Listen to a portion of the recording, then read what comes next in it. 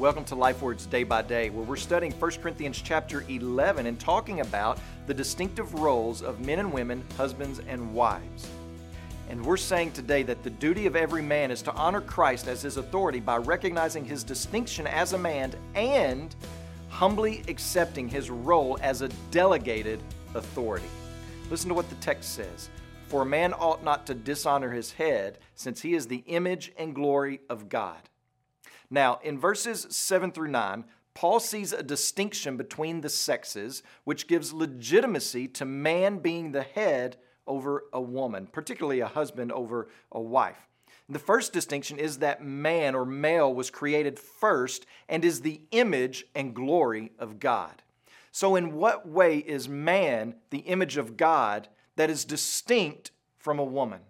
Because we all know that women are image bearers as well. But in this passage, it says that man is the image and glory of God and that woman is the glory of man. So in what way is man the image of God that woman is not?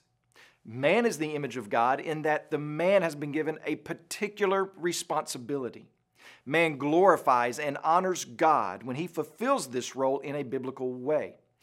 Adam was created to glorify and honor God by fulfilling the purpose that God gave to him, which was to exercise the authority God gave him in tending and cultivating the garden and to spread God's glory over all the earth. So men, how are you doing at humbly fulfilling your role?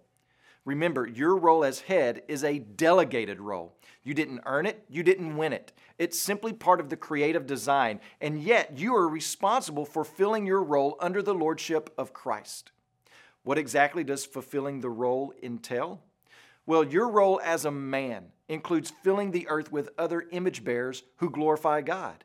Your role includes making disciples that love Christ. Your role is cultivating all that is in the earth in such a way that puts on display the incredible majesty of God.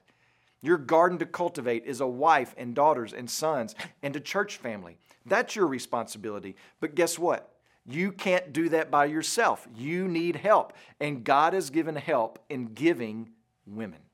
So men, it's time to rise up.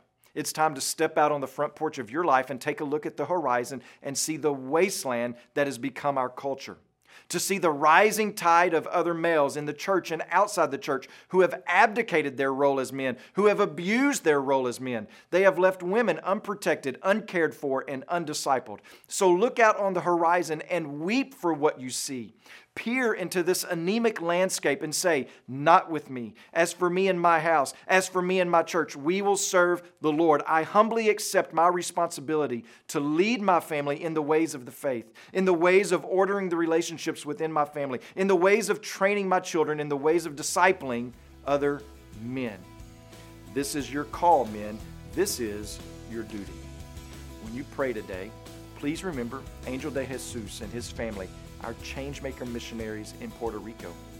And also remember the Khmer Life Word broadcast that's heard in Cambodia.